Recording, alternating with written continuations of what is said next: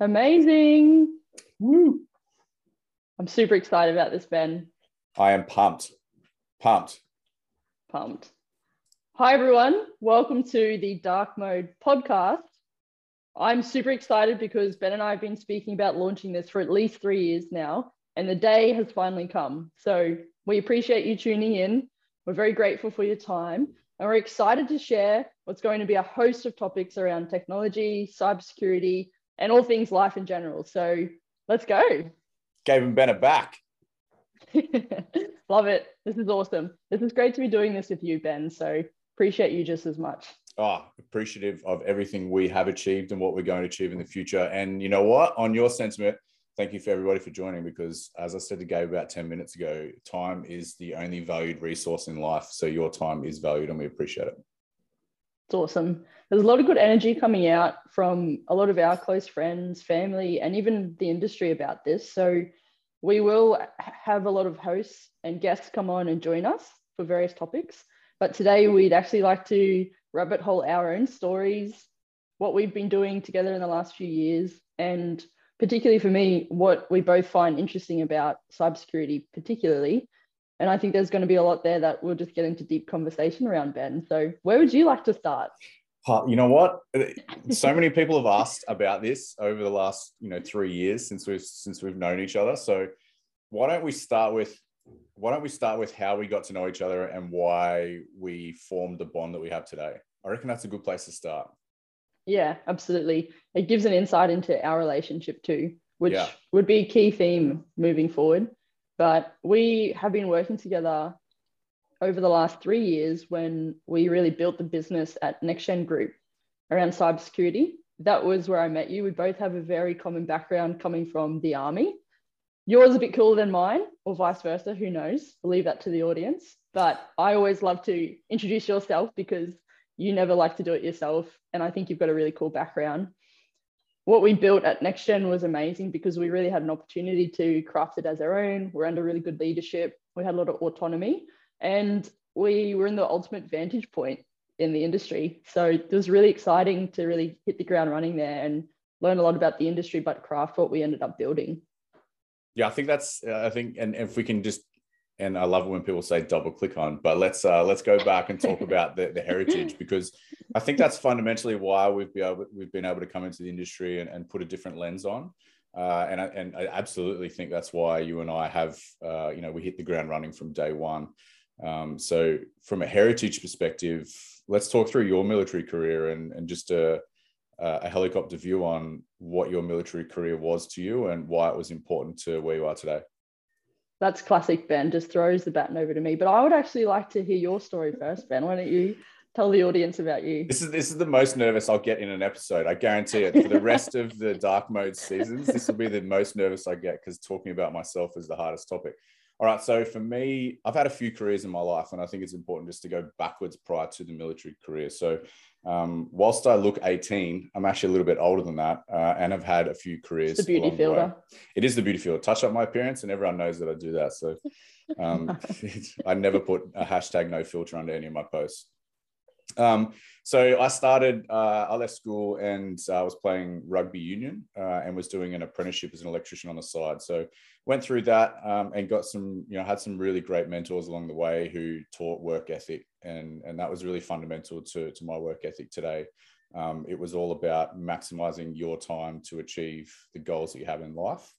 And with that, I learned a lot across that journey. The global financial crisis hit a long time ago. For some of the young people that are listening, you probably have to Google that. You probably look up the encyclopedia in the old paper version. But that hit, and I took the opportunity to go and live overseas for 2 and a bit years, and lived in Germany and worked at the Hard Rock Cafe as a line chef, where it was the complete opposite to the life I was used to living. It was all night shift and it was working all hours, and got to experience the world.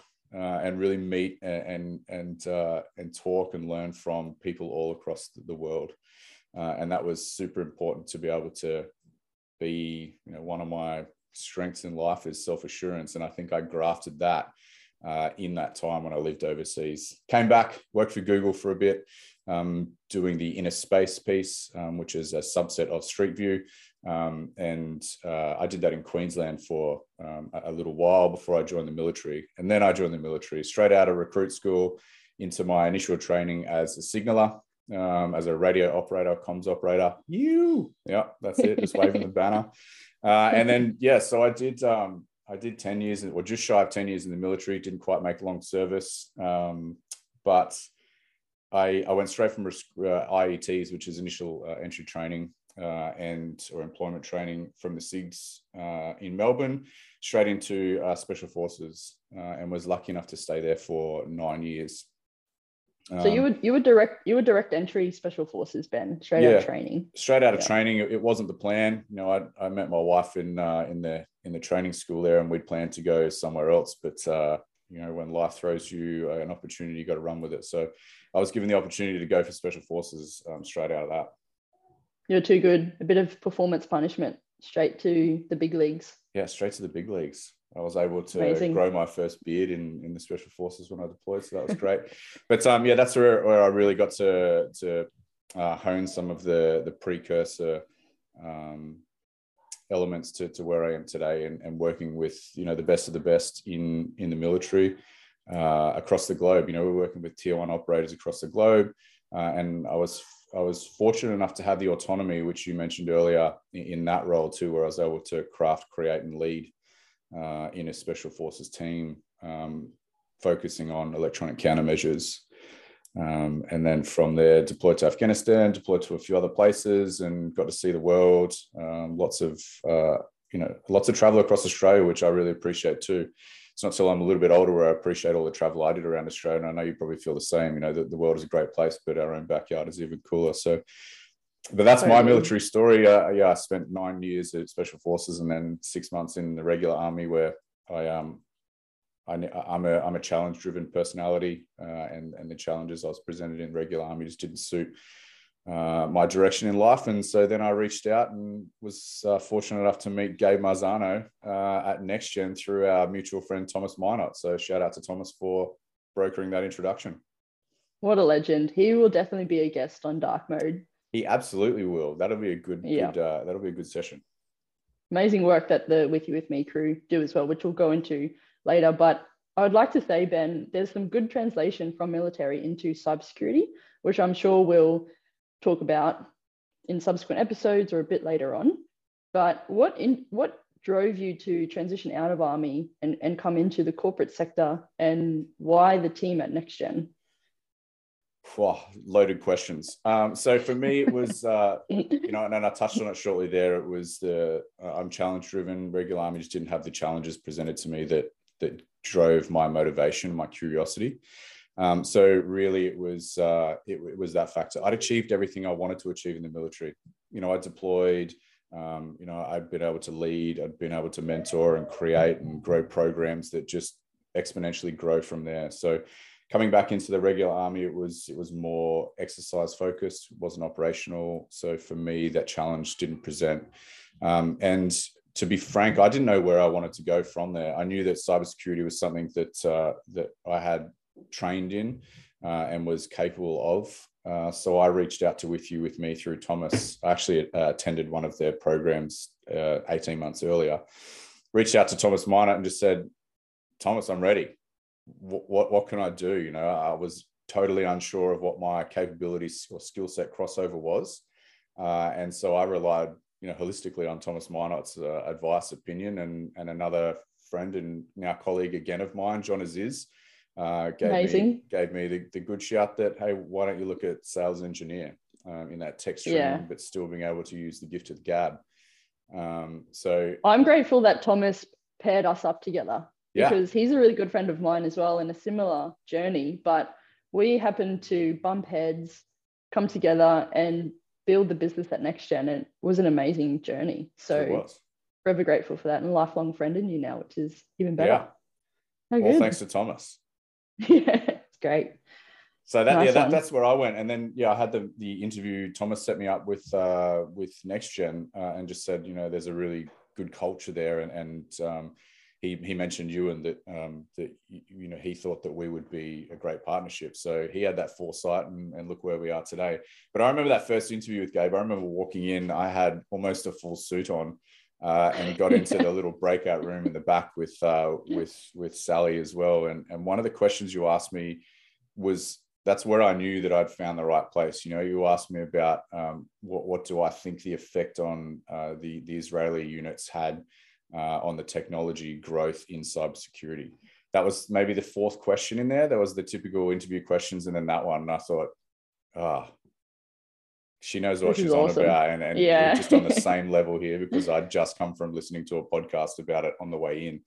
And that was really where I went, Gabe and I have something special here, and we're going to create something even more special. Yeah, I love it. And that 8200 unit out of the Israeli Defense Force, is it IDF? Or is it Special Forces?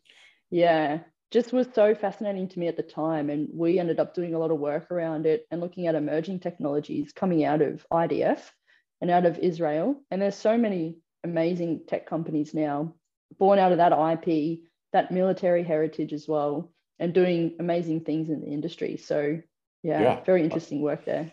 There's a whole nother topic there, because I think they've really, you know, shaped what is the current state of cybersecurity in blue team, red team, white team, purple team, and beyond. You know, just technology in general. It might not be cybersecurity. A lot of the 8200 folks that come out, you know, don't necessarily go into cybersecurity, but they leverage their technology skill sets to create platforms that go beyond cybersecurity. So really added a revolutionary change to technology as we know it today.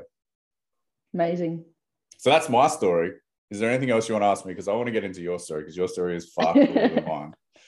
Well, I don't know about that. I have a lot of things I want to ask you, but I'll take the opportunity to give the background. So I like where you went with that, Ben, which was where are the foundational formative years in life. And I like to cast my mind back as early as day zero, really. But for me, I came from a lower socioeconomic environment, single mother household.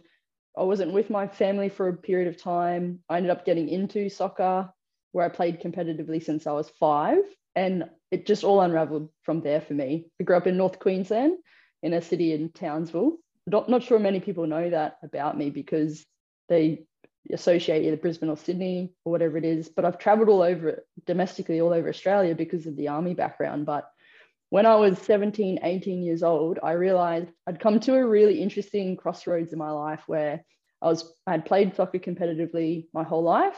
I had started partying a lot, which was either going to go one way or the other.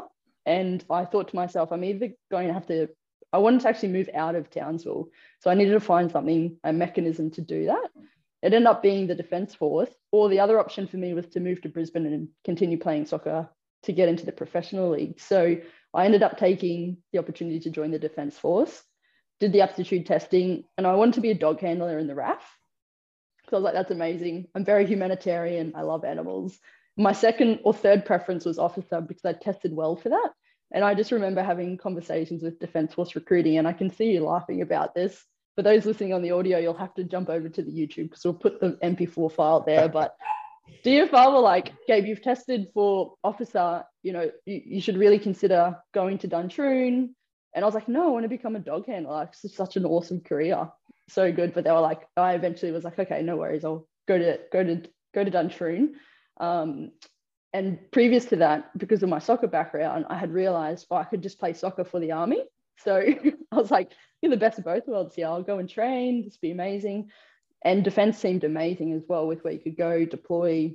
Also for me, I realized I could develop myself further and jump into those high performance environments and just really craft my own journey really there. So that was really compelling for me.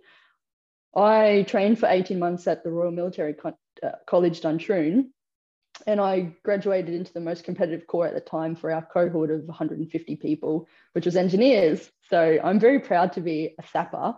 And it's funny because that, what would you say, a bit of banter between us, where you're from the Signal Corps, I'm from engineers. There's a lot of that inter-corps rivalry in the Army, yet alone the inter-service rivalry between Army, Navy, Air Force.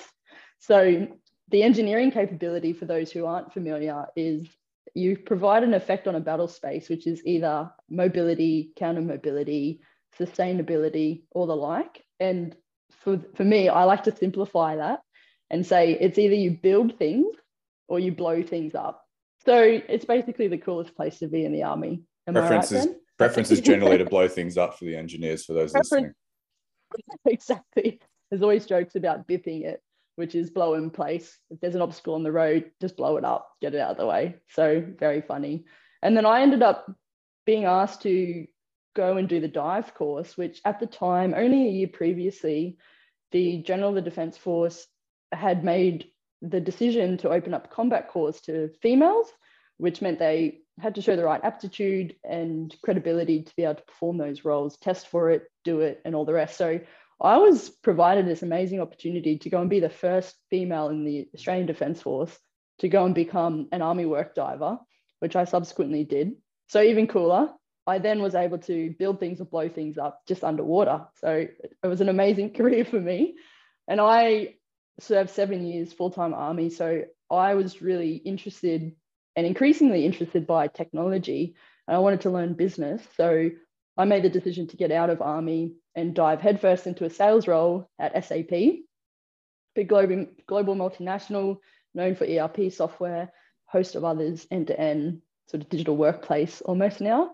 And same thing, I reached out to Tom Moore at the time, the founder of With You With Me, got to know Thomas Minot, as you alluded to, and the whole crew there. I basically obnoxiously rolled up to their office every week and was like, "What's up, everyone?" And then they were like, "We need to get this girl a job so she stops bugging us." So that's how my story unfolded.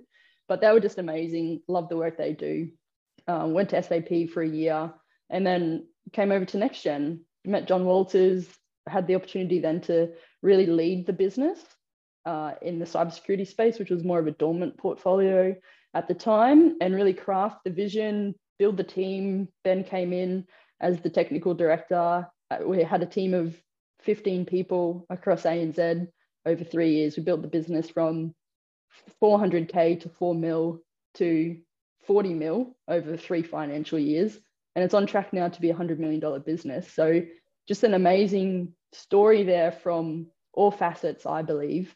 Amazing work, amazing people, and an amazing industry to be in. So I found myself, I'm really driven by curiosity and love. They're my 2 core values, and particularly curiosity, which is one thing leads to another for me. I'm a very interpersonal learner. I love to hear other people's journeys, stories, insights, perspectives, and it helps me learn about the world and where I'm interested. So technology was one thing, business was another. Then I was like, wow, cybersecurity is so fascinating to me, particularly because of the adversarial nature of the attacker versus the defender, the red teaming, blue teaming comparison you made before, Ben. But then also, and I've been speaking publicly about this quite a lot in keynotes, but the psychological and human-centric element of cybersecurity, I'm just so fascinated in that. And technology for me is really an advancement to humanity. And cybersecurity is just this beautiful mid-ground that is so dynamic and is always in a constant state of flux. And humans are unpredictable. And there's all these things that contribute to just the nature of what cybersecurity and high tech is. So it's brought me here today. It's an amazing place to be. I'm always pumped more and more about life. I can feel myself getting excited speaking about that. But it's all part of that journey of learning more about myself and wanting to share a message to people globally now as to that whole picture. So it's a very special place to be when you've found that passion in life. And I'm also excited to be launching Dark Mode with you, Ben, and reaching a wider audience online. We've kicked off a lot more public speaking, keynotes in person now. And there's just a whole host of those. And coming and recently joining Palo Alto Networks is the largest cybersecurity company in the world at the moment. I just find myself more and more enthused about everything that I'm doing. And so it's a very exciting place to be. And it's a great journey to reflect on. And it's nice to also be really in the moment, happy with what I'm doing, but have that vision long term as well. So that's me in a nutshell. That is a big nutshell.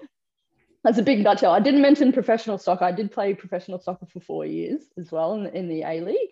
And that was, I always wanted to be a professional soccer player from when I was 5 years old. So managed to find my way there, won a premiership, championship, goal of the year nominations and a few things. So there's some stuff publicly if anyone's ever interested in having a look at a few goals online, but something that I've actually just finished playing in the last year and just loving business and tech so much that it's a new day, it's a new era. So. You left out that you retired as a championship winner as well in your last season, which is pretty special. Yeah. Very cool. So there's about 100,000 views on one of those goals of the year, and I think 80,000 is me. It's a fantastic goal. So everyone get on that YouTube. We'll put it in our YouTube channel as well because it's fantastic. So there's so much to dive back into there, Gabe. I really want to return serve with a question you asked me is what was the driving force behind you leaving military and jumping into commercialization? Yeah, I was really fascinated by technology and I had figured out that was interesting to me and I wanted to unravel that further. So being driven by curiosity, I was also felt like I had started to become stagnant and almost outgrown what defense was. And that's a personal edge you and I share by the sounds of it. So I just wanted more. I just wanted to be more progressive. I wanted to be, and I remember someone saying to me, technology is the future. And we know technology is ubiquitous. So I just knew that I needed to change to follow and figure out where my passion lies. So just really an internal driver for me. Yeah, I agree, and yeah, I share the same sentiment with why we left. I've just got to write down ubiquitous. Every time I speak with Gabe, there's a new word I've got to Google, and that will be the word of the day. Ubiquitous, yeah. Ubiquitous, too many syllables. We'll send that one over to John O'Ben while we're there. And you mentioned just briefly, you've been talking a lot recently about, and you're passionate about the crossover or synergy between psychology and technology, and for people that have heard Gabe talk over the last few months in some of the keynotes she's presented, you'll really get to feel that passion that Gabe has about that crossover and that synergy. I've got a question for you, Gabe, and this is, you don't know about this question yet, but it's something that's, that I've been thinking of now, and I'm interested to hear your take on it because it flows from where you finished off. The psychology versus the psychosocial element of cybersecurity to bring it into the cybersecurity trend. The cybersecurity realm or domain. What's your take on psychology of technology versus the psychosocial impact of technology in today's youth is the question that I have. This is great. Yeah. So this is classic Ben again. He just what's the largest? This is awesome. Yeah, it's a great question, Ben. Kudos. I love this. I love that whole framing there and what you've presented because psychology for me speaks to the micro and the individual level, which everyone's whole world is formed out of. And then the psychosocial, to me, talks to the macro level and all those elements where you're interpersonal with people or there's a social like outlook to things. So it's with everything in life, not even just cybersecurity, but there's always the fine balance, and you said it before, or the synergy, or that intersection between micro and macro. And so that is what underpins the whole cybersecurity landscape or technology. And I feel like I've really given you something there because I can see you smiling again. It's just like the perfect lead in. Yeah, for sure. But it's also another thing I believe in, which is not to look at things in isolation. We've got to start looking at the generalists or looking at how things work together or that holistic picture. So psychology is one element, and to simplify the keynotes, I talk about that, but there's so many other elements that go into it, psychosocial or whatever it is, macroeconomic, geopolitical. There's so many, we can throw out a few more 8-syllable words there, but there's so many things that come together and underpin what cybersecurity is. I'm glad you didn't throw any more 8-syllable words out because my notepad's running thin. And we'll put a link into both the show notes and the YouTube channel on how you can reach out to Gabe for those keynotes. Something I've become passionate about in the last few months is that psychosocial element, and that's why I bring it up. And nice. I'll be running some talks in the next coming weeks, months, and future on the psychosocial impact developed from cybersecurity, and specifically on the after effects of an attack and how the psychosocial impact really grows and is the blast radius from an attack extends beyond just the business level element. There's a psychosocial Nice. impact on the person, the humane impact of that. And it grows beyond just those that are involved. It affects family, it affects everyone in there. It's all the way to youth. And the reason I bring up that youth comment between the psychology versus psychosocial impact, I think is really important because our youth have grown up with technology. They're the technology era, they're the technology generation, and they're seeing the convergence of technology rapidly, and they're adopting to it very quickly. Which is fantastic. But then what we haven't identified is the psychosocial impact on our youth of that convergence and how quickly they're adopting to the technology. See, I love where this is going, Ben, because another thing that comes into my mind when you say psychosocial, and as you explain that then, which I think is super creative, and I'm really looking forward to fangirling you when you give that talk, is it speaks to other things like collective consciousness. And even you look at the impact the media has, the old FUD, fear, uncertainty, doubt, the negative connotations associated with cybersecurity, all of that. And you know best, I am so particular with language and even being precious about the particular words you use in a sentence, because all of that goes into the universe and it forms part of the energy and that collective consciousness. And I believe, as you're pointing the arrow to, that psychosocial element and the blast radius around attacks or compromises or whatever the case is as it relates to cybersecurity. But it's so important. It's such an important topic to speak about and bring awareness to, because we do need to start thinking about a more optimistic lens and more powerful energy and language and protecting the integrity of the psychosocial mindset in society. So I love it. No, amazing. I totally agree. And you know what, it sings true to the undertones in what I'll talk to, but it really is the maintenance of your self-worth in a psychosocial capacity for what happens in breach.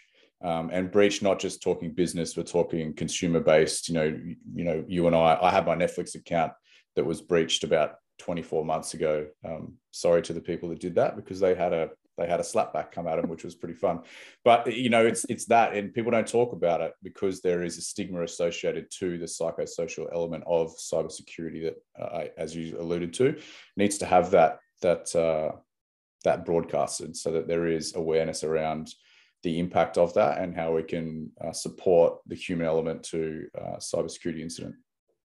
Yeah, we should speak about it more. What is it? The Australian Cybersecurity Centre released $33 billion in self-reported losses from cybercrime in financial year 21-22. That's self-reported. Yeah. Something I learned from you. There'd be 3 or 4 times that amount in actuals, because there's a tendency not to speak about it, hide behind it, feel embarrassed about it. And that's the psychology, that's that human element again. But I want to change that narrative. I want us to change that narrative. And we should, because the more we can speak about it, the more we learn, the more we can improve. So yeah, we all learn through experience. Not saying that we all need to experience a breach, but by hearing stories of people sharing that they have been breached, we're going to learn from what happened, what went wrong, and how we can support our own digital ecosystem to prevent these types of things in the future. But until that stigma is dropped and the exposure is pronounced and broadcasted publicly, then we're never going to get to the point, as you know, here down under, where we're comfortable talking about our own personal instances of cybersecurity and how that has affected us based on the stigma associated to it. Yeah. And let me reciprocate too, Ben, because you've shared a story about you having your Netflix hacked. Uh-huh. I actually got puppy scammed over the Christmas period. And this is a great story. It's a great story to speak to, again, to, you know, share that awareness, because cyber criminals don't actually need to be that sophisticated. Hacks or compromises don't usually need to be hundreds of millions of dollars into a large bank in Australia for ransomware, phishing emails, or whatever the case is. It could be as simple as bad motivators and bad actors launch a website, advertise these really adorable puppies, which I personally wanted one of. I wanted one too when you sent me the photo. Yeah. Little Cruisy was very cute. He never came. But yeah, it's happened to me, it's happened to you, it's happened to a lot of people. It's actually just the world we're living in.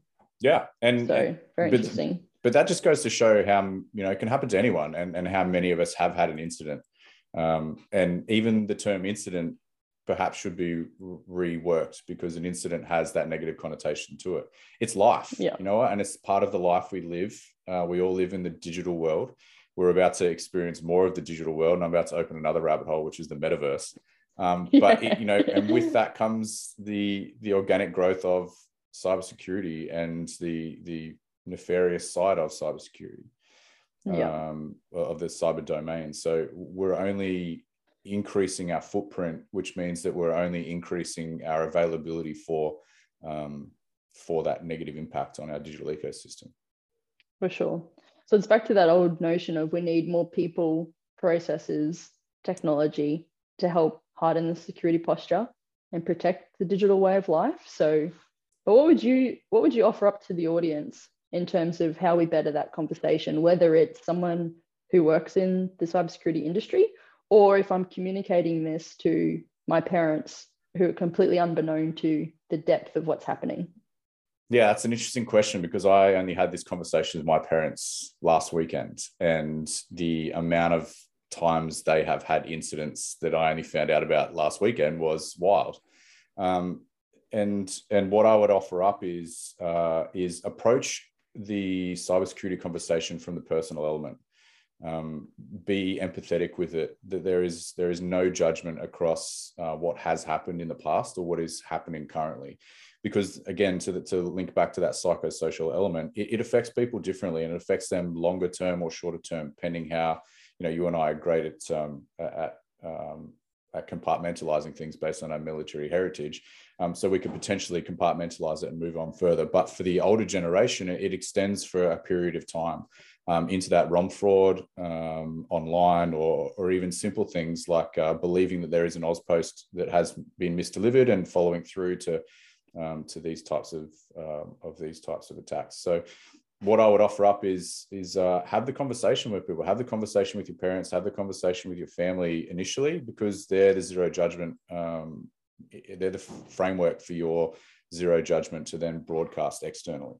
But be empathetic with it. Don't give them the judgment that they're waiting to receive based on the stigma that is currently out there. So approach the cybersecurity conversations from a consumer level all the way through to business with human empathy. Totally. Yeah. And what about from a cyber professional perspective? What do you think we could do to help bring this conversation to fruition? There's so much. Fast track the requirement for passwordless authentication. That's one. Passwords are the bugbear of everyone. Remembering passwords, and it's a whole topic in itself, isn't it? We'll write that one down. Yeah, and you know what? I feel like we need to get our friend Chase Cunningham on for Kill the Password. That's going to be a fun episode. But there's that. There's making passwords less of a mindshare problem, more of a technology problem. So I implore people to get the password management tools such as Bitwarden or LastPass. And relying on their algorithm to generate passwords and storing that in a password vault. That's the basic level of what you can do to mitigate the early entry points. And then there's things like I was on Channel 9 a few months ago talking about how you can have secondary email setups, one for the subscriber base and one for your actual emails. The reason for that is, all your subscriber base, your bills and everything go to a single source, your email account at the moment. And I guarantee, I don't do it. I don't delete as many emails as I should once they've expended my requirement for maintenance. That didn't make sense. But I see where you're going there. Yeah, very valid. Yeah. But with that, as soon as anyone gets into your email, they can see everything, and the ability to mind map from single email entry point is wild.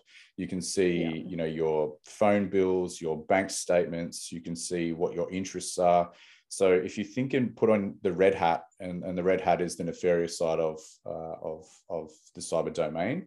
But once they're in, just think about the things they can mind map about you. It's not just about the technologies that you employ, like the Telstras, like the Optus, like the NABs, all of your personal accounts. It's what your interests are. So then they can start taking and creating a wider net across your family base, across your organization, based off the things they can understand in your email. I subscribe to Country Road because I bought a Country Road mug once. And from there, they know I look at my Country Road emails based on what's read and what's not read. Surprised it's not like Aaron Williams, but nonetheless. Yeah, it is Aaron Williams, but I don't want to give away too much. Yeah. But that's what I would throw out there as an early statement, is to get things like a password management tool. It sounds basic, but for those that aren't in the industry, it might not be as basic. It is a process to get started. I've talked to a number of CEOs across, and I know a few of them will be listening, but some of the CEOs have reached out on a personal level to ask about their personal cyber hygiene. And the first one is that password security management tool. And it is a process. It takes a bit of time to get everything across, but once you're there. And you've already mitigated the password sharing. You've mitigated the easy passwords to breach. You've mitigated the passwords that have been consumed in data breaches from third-party organizations as well. Yeah, nice. And technology will continue to evolve too. So as soon as we've solved one challenge, a new one will arise. And this actually gets asked a lot on the keynotes I deliver. It always comes up, password. What alternative methods, like as you mentioned, use those tools, or the rise of biometrics. And then as soon as we've advanced that, lo and behold, Web3 is here, metaverse is here. It's a whole nother topic. How do we secure that environment? So it's never ending. And that's why it's so interesting to work in this field and to share these messages, because the security landscape will continue to evolve, always in a state of flux. And we've got to come together, brilliant minds, and speak about these type of topics. So totally. And to sing it back, I think the underlying tone of this episode has been foundations. And if we don't get the foundational elements right now, in the day we are in right now, recording this podcast, for the next 5, the next 10, the next 15 years, we're just creating bad habit. And if we don't change that muscle memory now and adopt a better foundational strategy to our cybersecurity and our digital ecosystem, then we're only setting ourselves up for failure in the future. Love it. Yeah. It's great thought leadership, Ben. We've gone completely off topic, Gabe. This was supposed to be about us for this episode. So yeah, it's all intertwined. It's great. Yeah. We'll continue to rabbit hole, but it's nice to be in a state of flow as well to talk through this. Okay, I've got a question. Oh, yes. Oh, there we go. I got one for you because you made me talk a lot then. So and this is something you mentioned earlier, which was curiosity.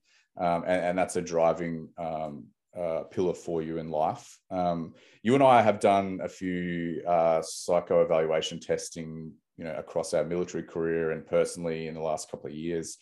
And I want to talk through the Gallup Strength Finder, because that was really interesting to me when we did that, because there was a lot of similarity between yours and my top 5. But one that stands out for you and is your top. Wait a minute though. Before you do the second half of that question, do you remember your top 5? I do remember my top 5. Yeah. Have you written them down? I have written them down. They're right here in front of me. Oh, God. What are they? So my top 5 and the Gallup Strength Finder, perhaps you just want to do a bit of context behind what it is so that people that don't know what it is have a bit of understanding first. For sure, yeah. So it's a psychometric test that evaluates where your strengths are. A very nice tool in leadership or building teams, or even just to know about yourself personally, because I love doubling down on strengths as opposed to looking at things that aren't strengths necessarily. But it's a tool psychometrically to understand more about yourself, which I love. So it's actually across 4 key themes. One's relationship, another's influence, executor, something like that. And there's one other, but 4 themes, and there's 31 or 32 individual strengths, which all get listed based on how you answer the questions and what your preferences are in life, and whole psychometric element to what those results yield. Amazing. And that's why I threw it to you, because you can do it so much better than I can. So my top 5, and I've done this twice, and it's the same every time, because I am by nature a zero trust guy, and I didn't trust my friend. So my top 5, number 1 is ideation, and that sings true to my desire and curiosity for making sure that things are known, thought leadership, and creating and putting a different lens on to problem statements or problem sets. Second is activator. And that's just a fun one. I enjoy that. Third is strategic. That's how my brain operates. I'm a strategic person, strategic thinker, and it ties in with that activator. Got to have that strategy brain prior to activation. Fourth is achiever. That's a fun one too. We're going to unpack that on another episode. And 5 is self-assurance. And I touched on that when I traveled. I really grafted that when I traveled and got that worldly experience across the globe. I had the opportunity to go and live in London, and there was no challenge there really. It was just like moving from Brisbane to Sydney, but just on a grander scale. So I took the opportunity to move to Berlin, 1, because it was the cheapest flight around Europe, and 2, it was a great central hub. But thirdly, it was a chance for me to dive straight into an area that didn't have English as first language, and it was an opportunity for me to learn something new and have a challenge for understanding body language, picking up language as quick as I can, and really just immersing myself in another culture. So that's where I really grafted that self-assurance. But they're my top 5. So recap: ideation, activator, strategic, achiever, and self-assurance. Love it. And what are the themes there? Strategic thinking for you influencing relationship building? Relationship building, yeah. Yeah, and nice. Yeah, I think because in my top 5, I think those 3 were the 3 were the key themes. Yeah. Nice, yeah. So mine in order are self-assurance, command, futuristic, adaptability, and activator. Yeah. So I feature really heavily in influencing, and then I have one that's strategic and one that's relationship.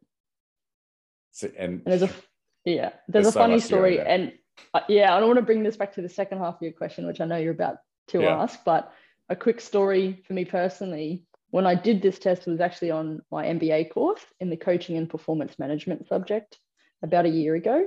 And we needed to have done the test prior to the lecture on Saturday. I actually hadn't done the test yet, but and I was soon to do it that night. But in that lecture, the lecturer was basically talking around the strengths and was saying who's got adaptability in their top 5. And here I am rocking back on my chair, putting my hand up. Yeah, I've got adaptability in my top 5, but I hadn't done the test yet. And so my first strength is self-assurance. I was so self-assured that I had adaptability in my top 5 that I was so confidently saying, yes, that's also me, put me in that category. And then I went and did the test, and just so funny, it happened to be there. So it's just hilarious how it all works, but pretty funny. Pretty funny. It just every cent you paid for the Gallup Strength Finder test was just validated in that top strength. Yeah, exactly. Yeah. Well, we've got two in common, particularly in our top 5, which are what? Activator and self-assurance. And self-assurance. And then the rest that you have that follow into mine are within my top 10, and I think vice versa, which was really interesting as well. Exactly, yeah. So, and I just want to call those out, which is achiever, which is in your top 5, 6th for me. I've got strategic as 8th, which is in your top 5, and ideation as 10th, which is your top 5, and you've got the rest in your top 10. It's crazy. It's bizarre. You're like the male better version of me, Ben. Well, you've got a better beard than me, so. Yeah, I am Italian. That's another story actually that I found out early in our relationship, that Marzano is a type of Italian tomato, right? Or tomato sauce. Yeah, San Tomato. Every time I eat San pizza, tomato. San Tomato. San Marzano, which is a tomato based on like all the authentic Italian pizzas. So good. That's going on some merch later, San Tomato. Yeah, love it.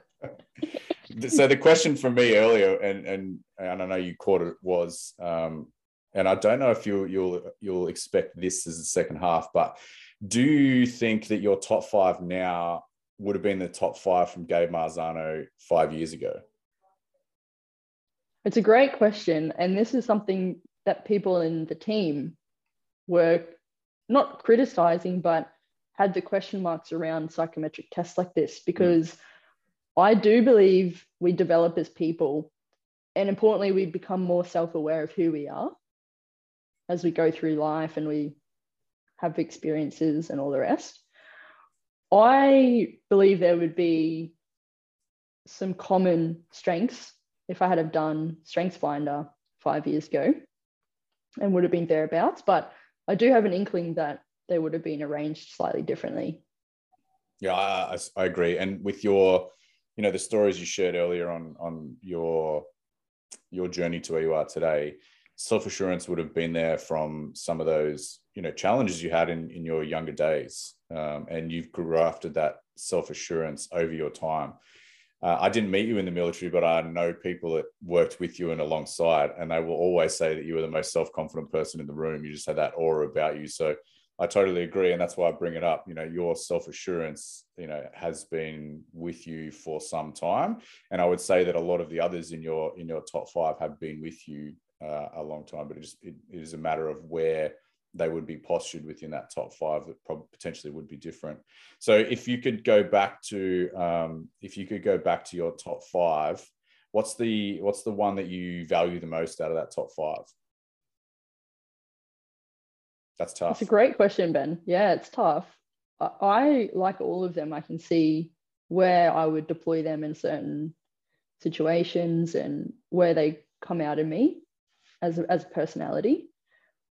What I am interested that I have self-assurance and then command as first and second, because that's just an even stronger energy than having one of those at the top, I think. And so I learned throughout my life, I need to actually be quite conscious, not to come across too direct, or make sure I make people feel comfortable, because being a self-assured and confident person, I know that I can make people feel uncomfortable or whatever the case is. So I make a conscious effort now to make sure I make people feel safe. There's that psychological safety around teams I'm a part of, people that I interact with. So firstly, I think having those two as 1 and 2 is really interesting. Just so sort of rolled, I think you rolled your eyes at that. I love adaptability, because it's such a key thing to have in life. Things change all the time. We can all get caught up being rigorous and, looking at what we've set out to do, and things change. And I love that graphic of the journey of life as that linear line. It doesn't happen like that. It's a big squiggly circular mess that gets you to where you want to go. And I have started to think about goals as milestones now, because I'm doing a lot of work and paying a lot of attention on the journey and being in the moment. I'm sort of just like justifying all of them here. But futuristic was nice for me to see in my top 5, because I have that visionary outlook. Always considered myself to become a CEO. I'm sort of starting to question that now because of the world changing so much. And instead of being a business administrator, I want to be that visionary. We always fangirl over what Elon Musk is doing in the world. I would like to be contributing to the conversation around where the world can go for the betterment of humanity. So I love that futuristic is in there. And activated talks, I like the top 5 for me are great. Activation is awesome, because I want to bring people along for the journey.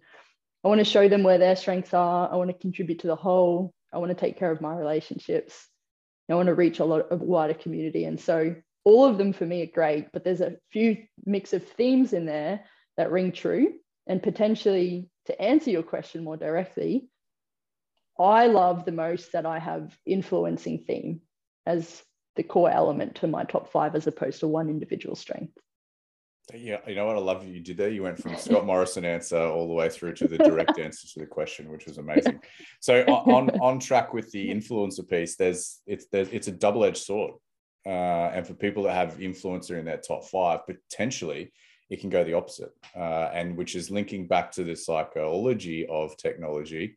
There is the element of influence that can have the nefarious action against it. So I know you're a conscious person. You're a conscious person, Pershon. Can be a Persian too. Pershon, yeah. So you're a conscious Pershon, and with that, how do you see that strength as the double-edged sword, and how do you navigate that path? Which one? Or are you talking about influencing? Yeah, with influencing. Can you ask the question again? Yeah. So how do you're a self-conscious Pershon. See what I did there? And Love so it. with that, how do you navigate, and how do you see that being a double-edged sword as an influence, as a key strength amongst people, with the psychology element of technology? And then for me, it's thinking back to, people that create, SMS-based attacks, they're targeting and they're trying to influence people to adopt an action, which is to log through, submit personal details, whatever have you. So for me, people that have influence could go both ways. Are you a villain or a superhero is the real question. Love it. I love that we got there too. Totally. Influence. I love the whole realm of influence. We can speak about that for days too, because influencing people, there's such an art to that. If you think about literature in the past around 7 Habits of Highly Effective People, there's a lot of influential topics in there, how to leverage that. If you look at even industry and salespeople, it's less about sales, it's more about influencing. How do you bring people along? Even the government structures and politicians, you want to influence people. Technology influences us to think a certain way. It's actually even designed to change behavior and the way people think. So those actions are a direct result of influence. So we could go in all different directions here, but to your point, and absolutely bringing it back to cybersecurity, we all have a choice to make. I think highly influential people can either choose to use their actions for the good or the bad. And someone said to me personally, because of my psychometrics and my personality type, I could either go very easily down that path of destruction, or I could go and choose the path of brilliance and use my traits for good and all the rest. But everyone has a similar outlook on life. You can choose what you do. And choice and emotion are some of the most powerful things that we have as humans. And so everything for me is a conscious choice. And I always want it to be along the path of betterment and that white hat hacker element. But as it in technology too, and in cybersecurity, that's why we have these massive problems, because people choose to do the wrong thing, or take advantage of other people, or steal things, money, IP, whatever the case. So it's very interesting, and that's why I like talking about the psychology behind tech and cyber, because it's all humans at the end of the day using technology or the digital sphere to influence or get an outcome, cause other people to act. So it's really important to understand that psychological element and how that does relate to technology. And I believe by understanding yourself more through psychometrics, through other people's, the Johari window is another good concept, where there's sort of those four quadrants and how you think of yourself, how other people perceive you, and the middle grounds and everything. So for sure, but then there's so many unknown things in scientific fields about psychology and human behavior and personality. Jordan Peterson, I love listening to, brings a lot of this to the limelight. But all of that underpins this world we live in, and why I like working in cybersecurity, because it's so interesting. So yeah, all of those for me. I love that you brought up Jordan Peterson, because for me, it's that fine line between order and chaos. Yeah. And Jordan Peterson talks on that really well. And if we bring it to tech, captology comes to mind, and captology sits right on that fine line between order and chaos and can swing either way. So for listeners that aren't aware, captology is computer as persuasive technology. So it's an acronym for that. So have a Google, because it's a super interesting rabbit hole that I'm apologetic that you're going to lose 2 nights of your sleep looking at right now. Gabe and I have rabbit holed captology for some time. And for me, that is where I was going with the question in terms of superhero or villain.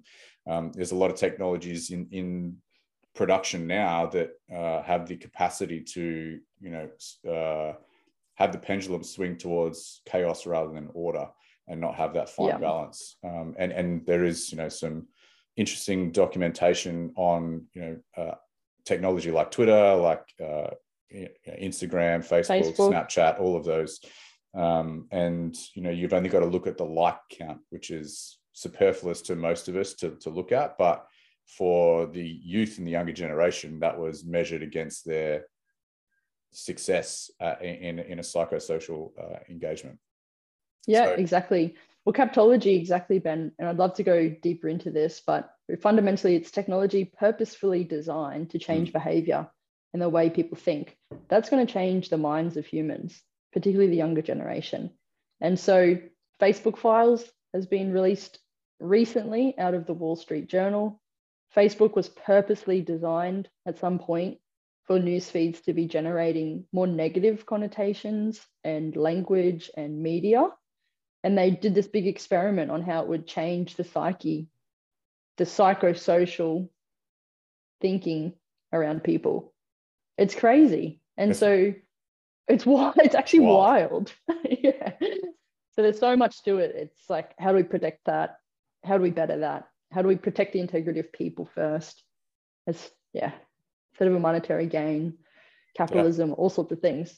So much comes into it. So I feel like there's another episode in captology there that we could probably talk to. That's a rabbit hole that you and I have been down many times. Yeah, love it. Awesome. Have you got any other questions up your sleeve? No, I don't actually. And I was going to ask if you had any red herrings for me. Well, I think at this point we should round up the episode, but let me ask you to do that. Simple. Brace yourself. Embracing. Why the name dark mode? Yes, love that question. Look, and we've both got a similar story, and I feel like you've probably got a subset to this. But for me, why it's dark mode is it's a question I get asked in every customer conversation. Does the platform have dark mode? And whilst it may sound like a fairly materialistic question, is it just beautification or not? What's my take on that is dark mode for a platform goes to show the value that the technology and the organization places on user experience. And for me and for everyone listening, I talk about user experience all the time because it's got to be front of mind. And so if it has dark mode, and it's always a question that gets asked by the customers at enterprise level, not just at consumer, it's at enterprise level, the question gets asked every time. For me, it's filtering out whether the platform or the technology has user experience front of mind, not just end user, but also admin experience as well. So there you go. Yeah. Well, interestingly, you toggled your Zoom client to dark mode, so I love that. Had to be done. Dark mode's great. What about you, Gabe? What's your why dark mode? Yeah, it's a good play on words because it's synonymous with cybersecurity. I love using dark mode in all of my applications. Yeah. Sounds like what a cybersecurity podcast should be called. Your story is hilarious. I also really resonate with that. Even some of the interactions we've had over the past few years, Chase Cunningham, even similarly saying, if a customer's going to buy $1 million of my tech, I'm going to build them dark mode myself. It's just hilarious. So it's great. I like it. And it talks to what really encapsulates a lot of areas around cyber tech and everything. So good play on words for me. It was a great concept. I can't claim that. That was Gabe and I sitting around a table and Gabe just came out with this, what about dark mode? It's like, you know what? That just works. Yeah. And then I was thinking, should we name it bright mode? Because we're quite optimistic. But I was like, dark mode's got a good story to it. It's got a good ring. Certainly does. Very nice. Well, this has been great, Ben. It's been amazing. So we've opened about 12 Pandora's boxes. So there's 12 more episodes that people can count on. And we've got about 20 people on our list to bring into the conversation over future episodes. So, which I'm super excited about to get other people on and get their insights and how we can together influence some of the concepts of cybersecurity, life and technology in general. Yeah. And appreciate your time, Ben. This has been a lot of fun. Just like every conversation we have, we always end up soul searching afterwards. This will be posted on all of the podcast providers. We'll do that later today. And then also there's a YouTube for the MP4 file, which is great. And so much more to come. We'll be doing LinkedIn live streams, talking with other guests in the industry, outside the industry, and everything in between. So personally very excited and love to do this with you. So looking forward to the rest of them, Ben. Amazing. Gabe and Ben are back. Love it. Thanks everyone. Everybody. Ta.